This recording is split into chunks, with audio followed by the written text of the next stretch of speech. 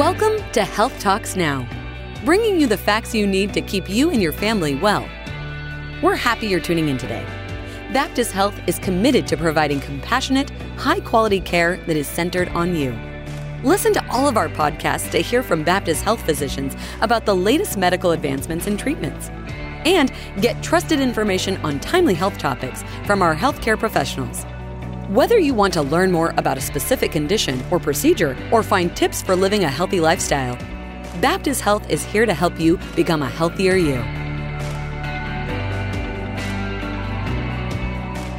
Welcome back to another episode of Health Talks Now, a podcast brought to you by Baptist Health. Today, we're wrapping up a conversation we started last week with Dr. Eli Pendleton of Baptist Health Medical Group Primary Care. If you didn't catch that episode, you'll want to go back and listen to part 1 to start the discussion about men's health and topics many shy away from addressing. Let's jump right back in.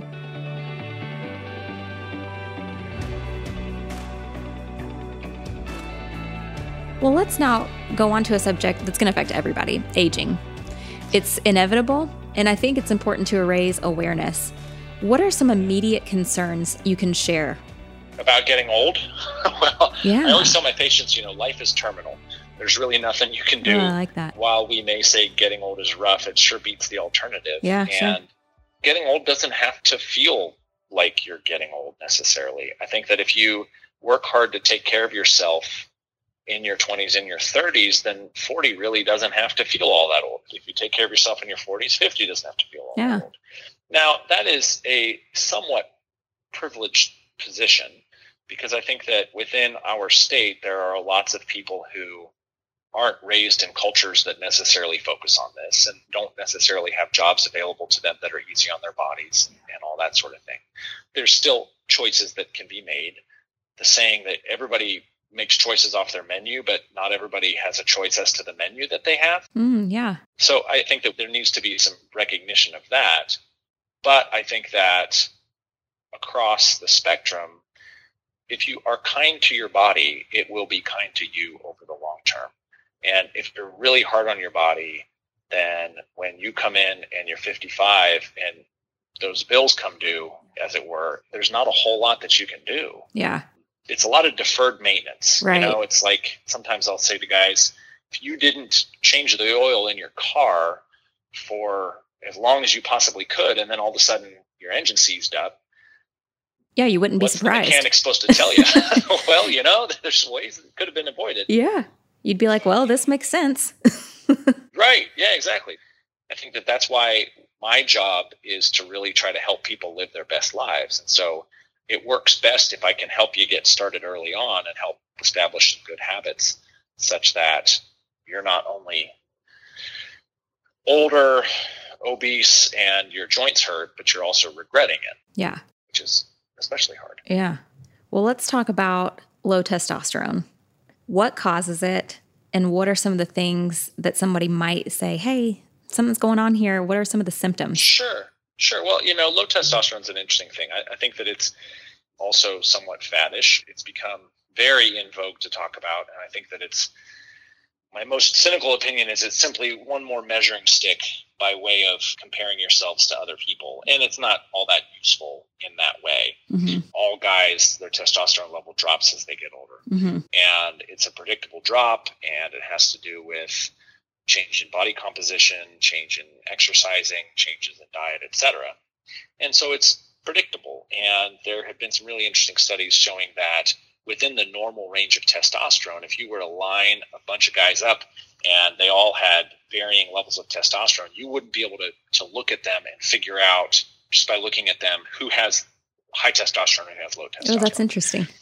Meaning that within the normal range, it all seems to work more or less the same. Right. So if you're below the normal range, then yes, that's a problem, and sometimes supplementation can help. Yeah. Supplementation within that normal range really doesn't have a lot of great evidence behind it, other than you can tell your friend that your testosterone is higher than theirs. Yeah. That's about it. Obviously, if your testosterone is really low, then it can cause a drop in your sex drive. It can cause poor erections, low sperm count, etc. And interestingly, in a lot of cases, low testosterone is related to the other chronic diseases that are there as well. So diabetes, people who are obese, who have high blood pressure, who have diabetes, also likely have low testosterone because it's all partial. Yeah. And the truth is that supplementing your testosterone in those cases isn't nearly as useful as improving your diabetes, high blood pressure, and weight. Can it lead to infertility? It can, sure. Yeah. But age-related low testosterone, guys maintain the ability to make kids longer than women on average, but it's the rare 55-year-old who's having kids. Yeah, sure. Well, let's wrap up by giving some takeaways for men and go decade by decade of what they need to know.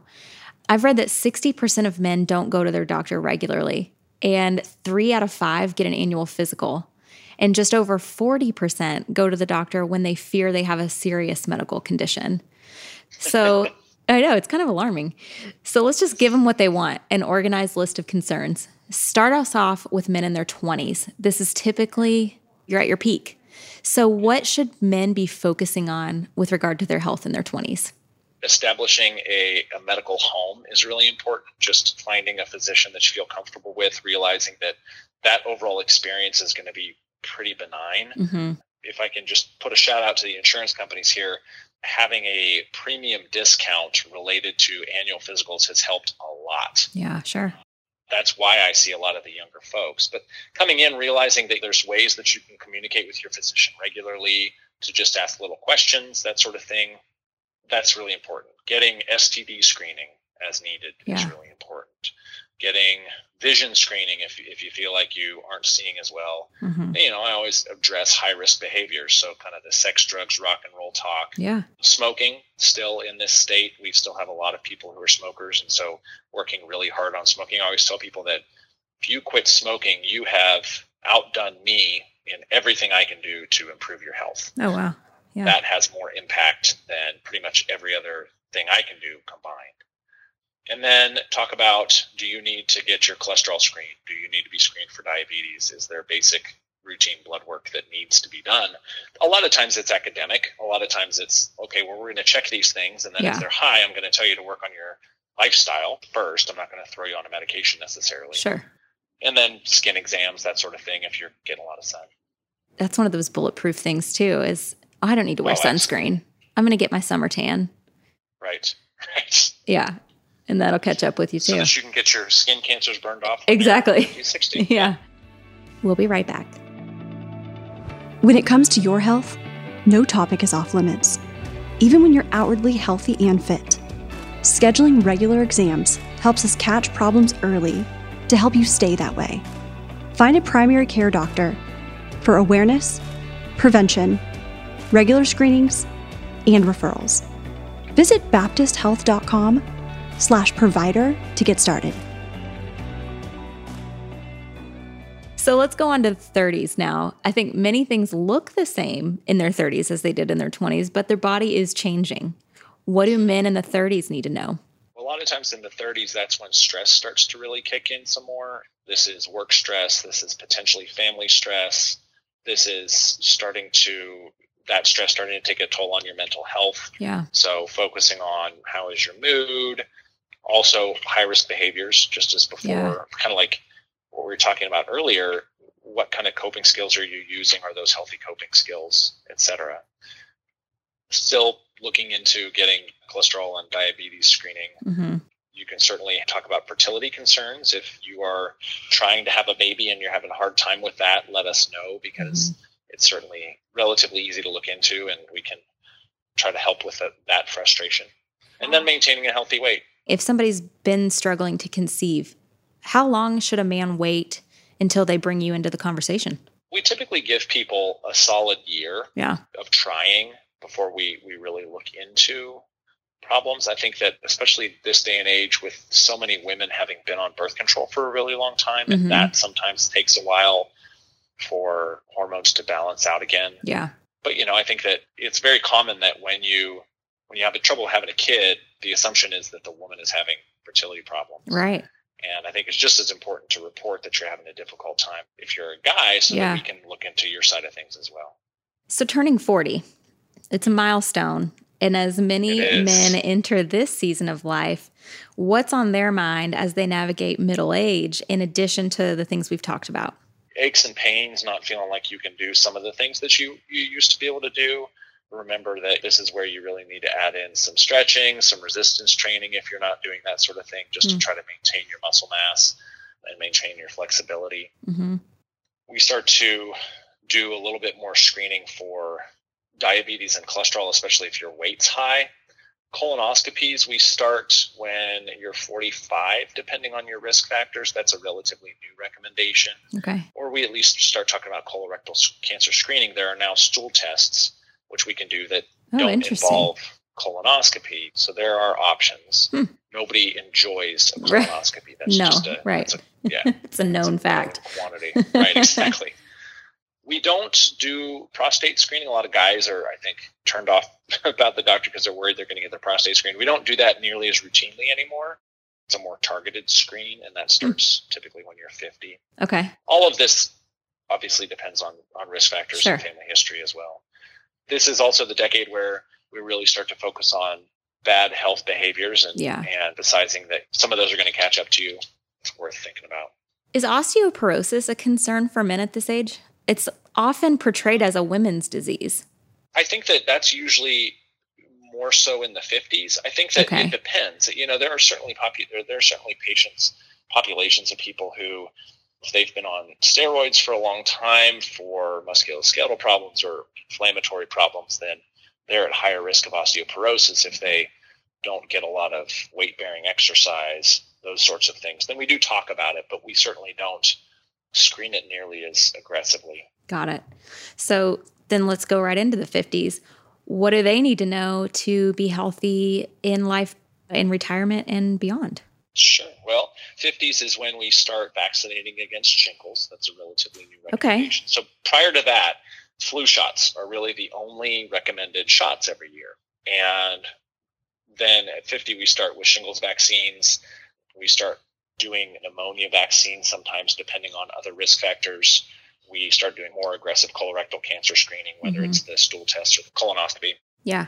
The routine blood work, just like we've done all along, sometimes this is where we start to see more skin lesions popping up. Kind of in your 50s and 60s is when you get most of your moles. Yeah. And so we're looking at those and making sure that we're keeping a catalog of what's known, what's different, what's changing. Break down the shingles vaccine for somebody who may have heard of it but not really understand why you would need it. The new shingles vaccine is called Shingrix, and shingles is a reactivation typically of the same virus that causes chickenpox, and it can cause a burning, itchy rash that typically pops up on one side of the body. And it's not fun. It's pretty painful, isn't it? Oh, it can be very painful, yeah. And it affects older people more aggressively. Then similarly, or likewise just as bad, are the after effects. You can get what's called post-herpetic neuralgia, where you don't have a rash anymore, but you still have that itching, burning pain that just lasts and lasts, and it can be really aggravating. Anyway, so it's a 2-shot series. Okay. One at the time, starting at 50. Okay. And then another one 6 months later. Good to go. Interesting. Okay, so if a listener listening to this podcast only takes away one piece of advice from you today, what would you want it to be? Point your stubborn in the right direction, just like you said. Yeah. Have a medical home. Recognize that this is just routine maintenance like it is for anything else in your life. And deferred maintenance is going to have the same effects as it would for your car or anything else. I think that's a good analogy. Doctors in general we're not there to be intimidating, and we're really trying to connect with you and help you understand your own health and what you can do to improve it. Well, as a new friend to our podcast, I'm going to catch you slightly off guard here for a candid moment that our listeners have really come to love. Are you up for a little rapid fire Q&A? Hit me. Here we go. Why did you go into medicine? Because my dad's a doctor. What kind of doctor? He's a family doctor. So a lot of it was kind of hero worship. Yeah. And then I realized once I was in med school that I actually really liked it. Cool. What's your favorite restaurant? That's a tough one. It was, and I hope it will be again, Holy Grail. That's such a cool place, isn't it? I know. It's shut down. I know. It's so sad. What's a quirky, fun fact about you? I'm a coffee snob. What's your favorite? My own. Do you roast your own? No, I don't. No, I don't. No, Oh. I was going to be very impressed. I don't roast my own, no. I generally like light roasts. Okay. Generally like Central American and South American light roasts. Okay. Other than medicine, what is something you're very passionate about, a cause, an activity? What's something that really sets fire in your heart? I do a lot of LGBT care, and I am very passionate about LGBT issues and minority issues and social justice issues. Yeah. What's a guilty pleasure grocery item that you can't resist and just always makes it in the cart? Oh, pimento cheese. Yum. Right? I know. So good. So good. Well, Dr. Eli Pendleton, how can our listeners reach you? They can hit me up at Deer Park Family Doctors, which is 451-5955. Give us a call and schedule an appointment. Thank you so much for making time to chat with me today. It's been really fun. Absolutely. Thanks for having me. Appreciate it. Well, that's a wrap with Dr. Eli Pendleton of Baptist Health Medical Group Primary Care. Thanks for listening in. I hope you found today's episode helpful and that maybe it even challenged you a bit. Be sure to subscribe to this podcast so you don't miss an episode. And if you liked what you heard today, leave us a review. You can check out all of our episodes at healthtalksnow.com, and you can find a provider near you anytime by visiting baptisthealth.com/provider. We'll see you next time. Thanks for tuning in to Health Talks Now. Staying healthy is a lifelong commitment, and Baptist Health can provide the support you need to lower your risks, improve your quality of life, and protect your long-term health. Visit baptisthealth.com to hear our other podcasts, learn about our services, and find more tips to help you stay a step ahead of your health. Baptist Health. Be a healthier you. This podcast is for informational purposes only and should not be relied upon as medical advice. The content in this podcast is not intended to be a substitute for professional medical advice, diagnosis, or treatment. This podcast is not designed to replace a physician's medical assessment and medical judgment. Always seek the advice of your physician with any questions or concerns you may have related to your personal health or regarding specific medical conditions. To find a Baptist Health provider, please visit baptisthealth.com.